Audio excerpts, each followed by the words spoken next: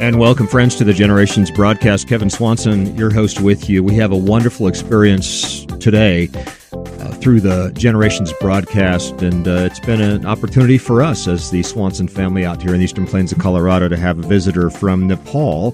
Pastor Harka is with us for 1 week, and he gives us such great insight into what God is doing around the world as the kingdom of Jesus just seems to break through everywhere, including the darkest regions of this world's territory. Nepal, Tibet, these are probably the last frontiers for the gospel of Jesus Christ breaking through, and indeed that's happened since the 1950s. The nation of Nepal is seeing some of the largest increases in the Christian church anywhere in the world today. So if you want to know where the Holy Spirit is let loose and big things are happening, friends, it's happening in Nepal. And Pastor Harka is going to give us a little update as to what is happening there. He is representing the family discipleship vision and the homeschooling vision in Nepal. He works for the National Churches Fellowship of Nepal. He has been the General Secretary and now is the Education Secretary in charge of education and missions for the churches around Nepal. And that's why the partnership with the Generations Ministry, because we want to see hundreds, if not thousands, of pastors and church leaders across Nepal discipling their own children as they sit in the house, as they walk by the way, as they rise up, as they lie down. For the generational vision is the key to bringing strong inroads of gospel presence into these new territories. Because without the generational vision, friends, the whole thing just sort of fizzles. And so that component is critical, absolutely critical, not just for America, but every nation around the world, including some of the very first or last nations who are the first now, who have received the gospel of Jesus Christ in that neck of the woods. Well, Pastor Harka, welcome to the Generations broadcast, my friend. It's good to have you here. Thank you, Pastor Kevin. Yeah, so happy to accommodate you at our home and to just fellowship with you for the entire week. You've got a vision for the kingdom of God, not just here, but in Nepal as well, don't you? Yes, thank you. Thank you. Yes, I do. Yeah. Tell us a little bit about your own conversion, just for a moment. You were raised over on the eastern side of Nepal, isn't that right? Yes. Mm-hmm. How did that happen? How did you come to hear the gospel of Jesus Christ? Thank you for very wonderful questions. It's a pleasure sharing my testimony. In 1990s, our country was widely open for democracy, and Christians were growing so much, and local Nepali baptized believers. At that period of time, there were almost 50,000 Christians in the country. Okay. And they are so eager to share the gospel to their own people.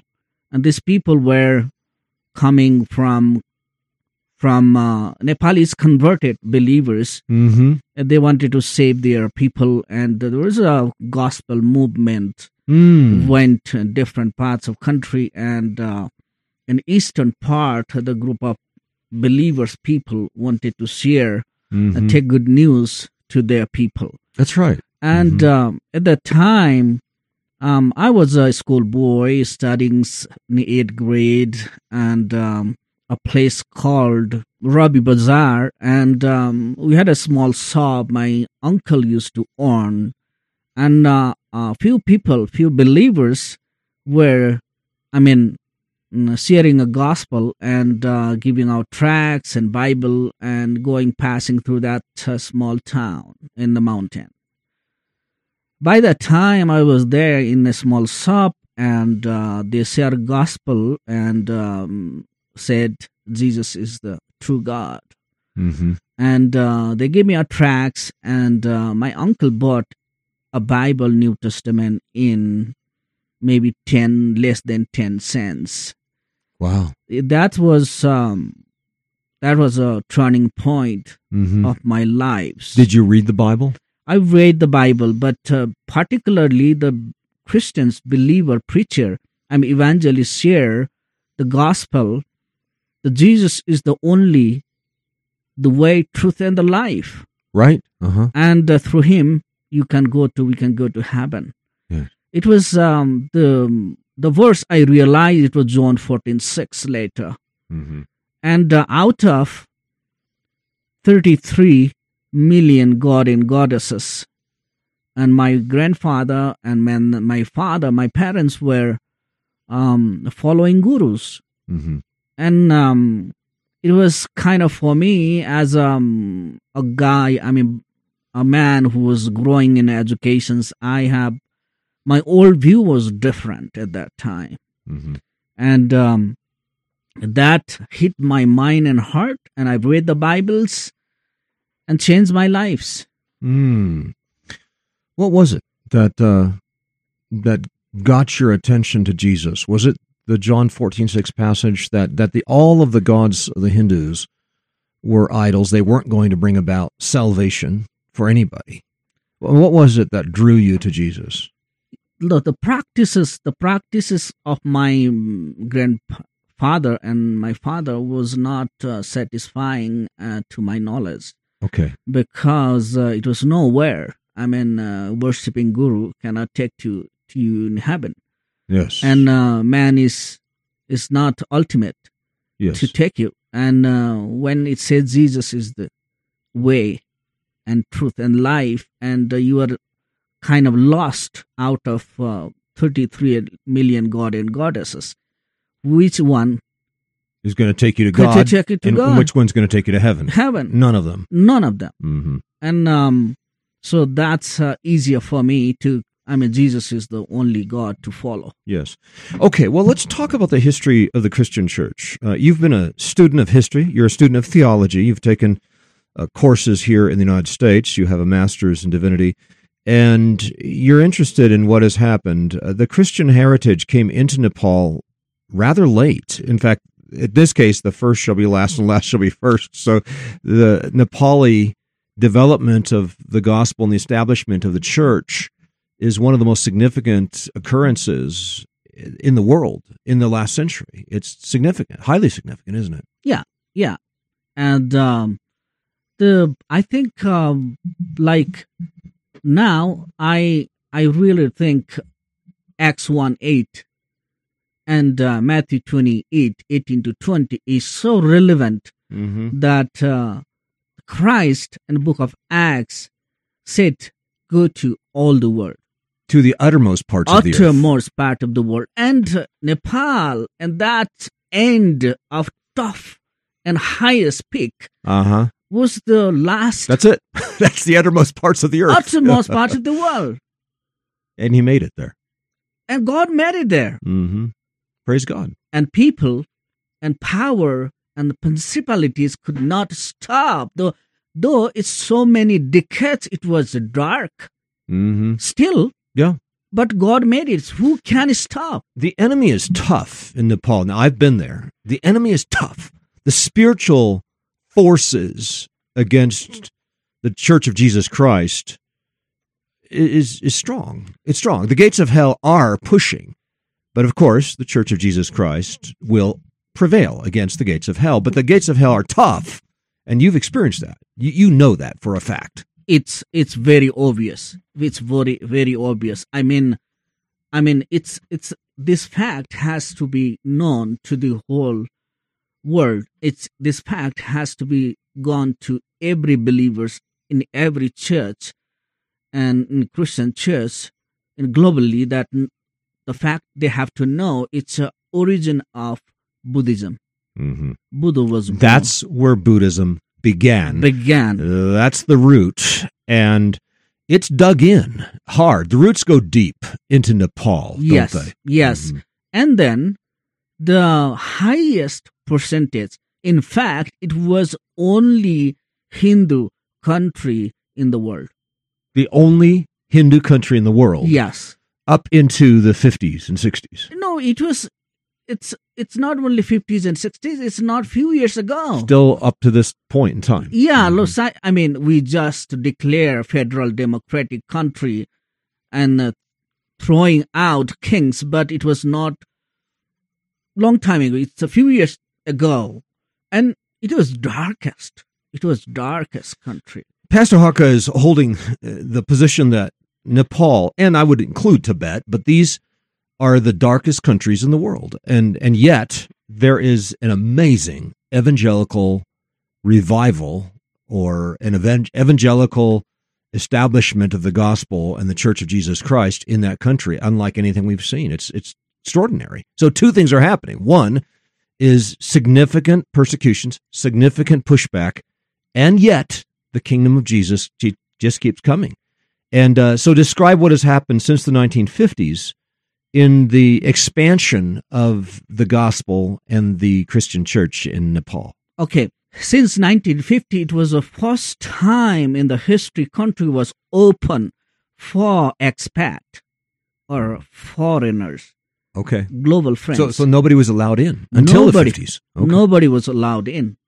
It was because of many reasons, like, they wanted to, Ranas, maybe rulers and kings wanted to keep the safe.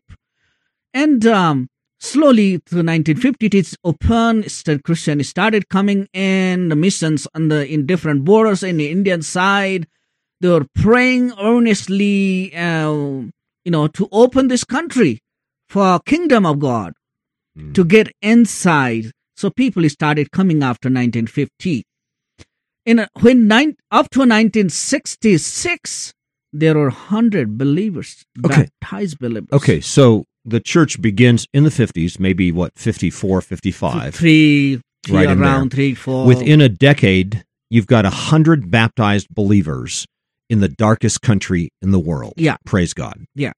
Mm-hmm. But that continued to grow. That's continued to grow. I can give you a data. Everybody can pull out from this is open in Google's and open, and it's continued to grow. It's like multiplied. In 73, there were 500 believers, baptized believer.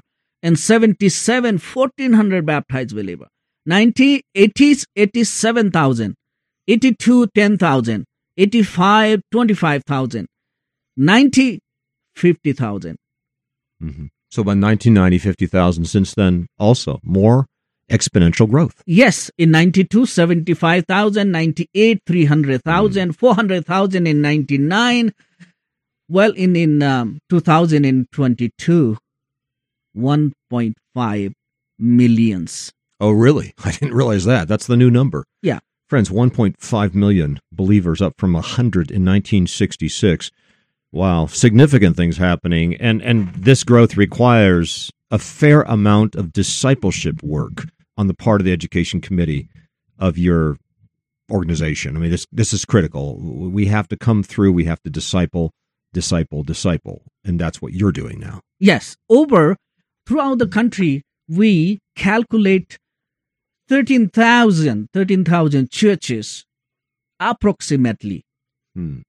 So it's that's a lot of pastors. Lots of pastors. And one pastor is doing probably maybe 5, 6, maybe 10 churches by one. Wow. And so then, you have got to equip the saints for the work of the ministry in Nepal. You've got to do that. That is what my focus is.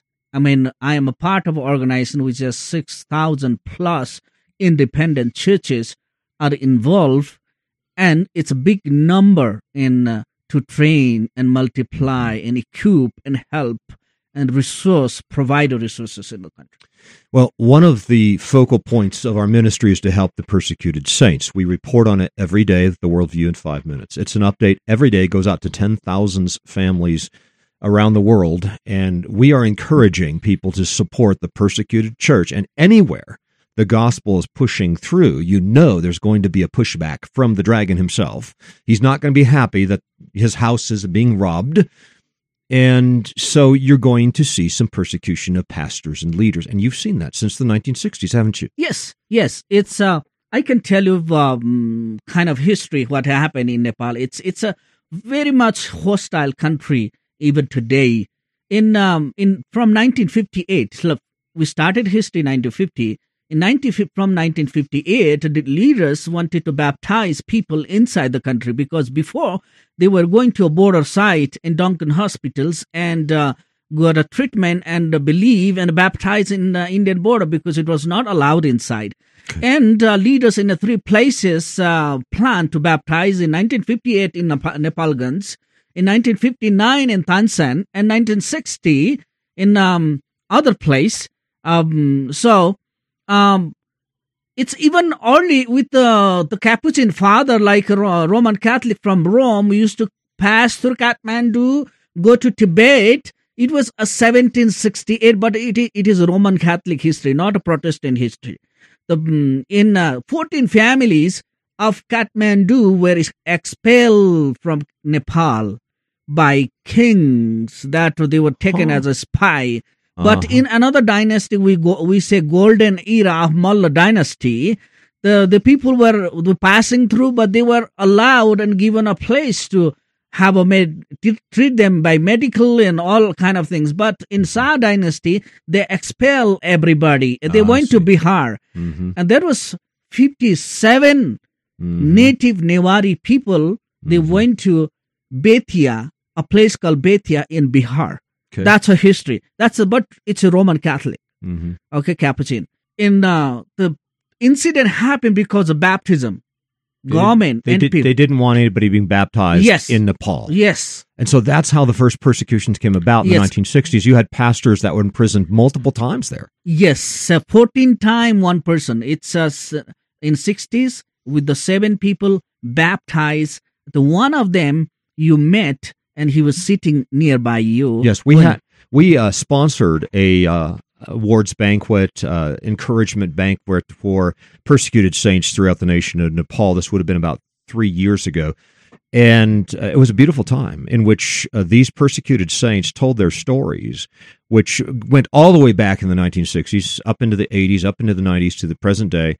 And I think we must have had 40 or 50 of the persecuted saints gathered there in Biratnagar. It was an amazing time.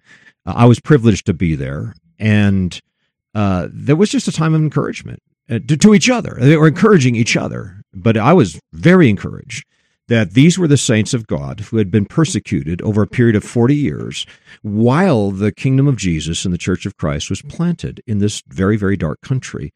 Can you tell us a story or two of how these folks have been persecuted for their faith? It was like these people in the eastern side, they were preaching the gospel, and country wanted to stop them. And so they were arrested. And you heard the story of everyone. And then one lady was pregnant and she gave birth in the prison. And she said the roofs were leaking and it was pouring down rain, and there were literally rivers of water running through the prison. Do you remember how she told the story? Yeah. And so the other saints were able to collect a little dry ground in the prison for her to give birth to this child in the prison. Can you imagine that, folks? Can you imagine the anguish and the suffering this poor sister went through as she gave birth to that child? But that child is happy and healthy today and serving Jesus. Oh, wow. I mean, you met literally personally. I met her personally, yes. A beautiful time. Yes. Isn't this great? It's wonderful. So wonderful. Amen. And they're just so happy. That was the other thing. Very happy to serve Jesus. None of them were bitter against their experience in prison. Very, very happy. Mm-hmm. So joyful. Praise God. So joyful. And we had a little meal together. Remember that? In the restaurant. Yeah. It was a beautiful time. And you gave them all blankets and such. It was a wonderful time to give our sense of appreciation and encouragement for these poor saints who had suffered so much for the gospel of Jesus Christ in Nepal. Where are things today? I am still like from 61 to onwards, there are regularly incidents happening. It just keeps coming. Different ways. So like I want to give you a detail of like there are 2 pastors, Roshan Katwal in 2015 with one Limbu pastor in 16, and there was a pastor in 19 and one Christian women got arrested and they're imprisoned. Their cases are going on. And 2019, there are 4 people with one foreigner's lady. Police took them in custody. There were 4 people in Salyan districts, 19 in 2018 to 19. Yeah. And there was teach ministry happened. They were teaching the Christian schools in one place, and they were arrested and case happened. And in fact, I was able to assist them in printing that resources for them also. You believe there are people in prison today for their faith? Yes. In Nepal? Yes. There are at least several you know. Yes, I do. I do. Now, one of the thrusts of the Generations Ministry has been to collect support for those who are suffering, especially the family members who are suffering because of their father or their pastor leader still in prison to this day. So we want to continue to do that as part of the Worldview and Generations Ministry. But you're out there to defend them. You're out there to protect them, to provide for their families. That's your heart too. Yes, my heart too. And I want to be really thankful to you, Pastor Kevin. You supported the persecuted families. You supported for their legals. Yes. And we've been doing that one. So we're supporting a small way, but we want to grow. Let's keep doing that. Let's keep doing that. And you want to provide for their legal defense as well. Yes. And then I want to continue with the cases that are happening. From 2000, 16 Christian families expelled from place district called Gorkha.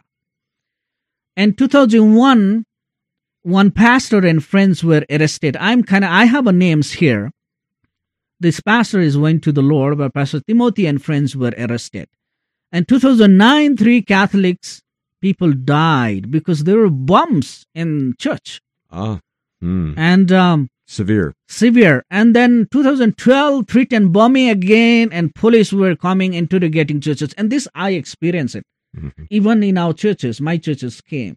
In every church they were going. And then 2017 again, cathedral were bombed. The Roman Catholic Church Cathedral, 2018, 4 churches were burned. And that includes some Protestant churches? These are Protestant churches, 4 churches. Right. Churches being burned. And the source of persecutions, which is unique for this nation, is not just the government or not just one particular group. It's multiple groups. You're getting it from all sides, aren't you? Yeah. Describe, it's the Hindus, the Hindu government that tends to press back with the anti-conversion law. But what other sources of persecution are you seeing? This is not only one factor or one group. It begins when you come to the Lord or you receive Christ as your personal Savior. Families start to deny you. Yeah. That's tough. Yeah, it's hard. Like, it's hard. You are in a joint family system, and you are disregarded, and you are expelled from home, and you lost everything. That begins. And the second is the communities. You are in the community. Church and Christians are in the communities. Communities see Christian as a second-class citizens, and it's hard. They hate. They hate, and that's the second one. Third is Maoist. The Marxists. They never believe in religion. Yeah. Whatever religion. Christians, they think as a big threat. As they do in communist China. Communist everywhere. They don't believe it. And then another is Hindu groups pressurize. There are fundamentalist groups, hardliner groups. Their focus is to persecute Christians. And that persecution from the hardline Hindus is accelerating big time in northern India, just south of you. So that's going to affect Nepal as well. It's always affects what happens in India. That affects in Nepal, because part of the support, part of the hardliners come from India and educate Nepali hardliner. That's organized relationship. Right. And then Muslims and Buddhists. As well. Yes. Wow. And that affects the rural areas. It's all over. It's everywhere. And cities, probably it's somehow safer. But in rural areas, they live in one place. They practice in one place. Mm-hmm. And that affects so much. So much of the enemy is coming from all corners for the Nepali Christians, the area in which the gospel is making the most impact in the world today. Certainly the growth has been exponential, my friends, from 100 to 1.5 million inside of the last 45 to 50 years. And our friend, Pastor Harka, is right there doing the best he can. Remember what Jesus said. If you've done it for the least of my brothers, if you have cared for those in prison, if you've visited them, if you've given something to their poor families, if you have looked out for the least of these my brothers, you've done it unto me. That's the issue that would be brought up at the final judgment. That's the thing that matters most to Jesus. And so I think we need to end the broadcast with this. What are we doing for Jesus? Now, we're going to continue to support the work in Nepal, especially coming around those saints who are being persecuted right now in prisons throughout the nation of Nepal. And my guest today has been Pastor Harka from Kathmandu. Thank you for coming. Thank you. Welcome. Thank you very much. I'm so delighted, thankful to you. God bless you. God bless your ministry. God bless the work everywhere, the tens of thousands of pastors and churches throughout Nepal. And it is still a difficult country in which the West would be able to get into and minister to, but there are faithful indigenous pastors throughout this country, and whatever we can do to hold up the prophet's hands, to hold up the arms of Moses as the battle for the faith continues in Nepal, let's continue to do that for Pastor Harka and the other leaders throughout this nation. Friends, this is the Generations broadcast. You can interact with the program by emailing me at host@generations.org. If you'd like to support this ministry, just simply email me at host@generations.org. This is Kevin Swanson, inviting you back again next time as we continue to lay down a vision for the next generation.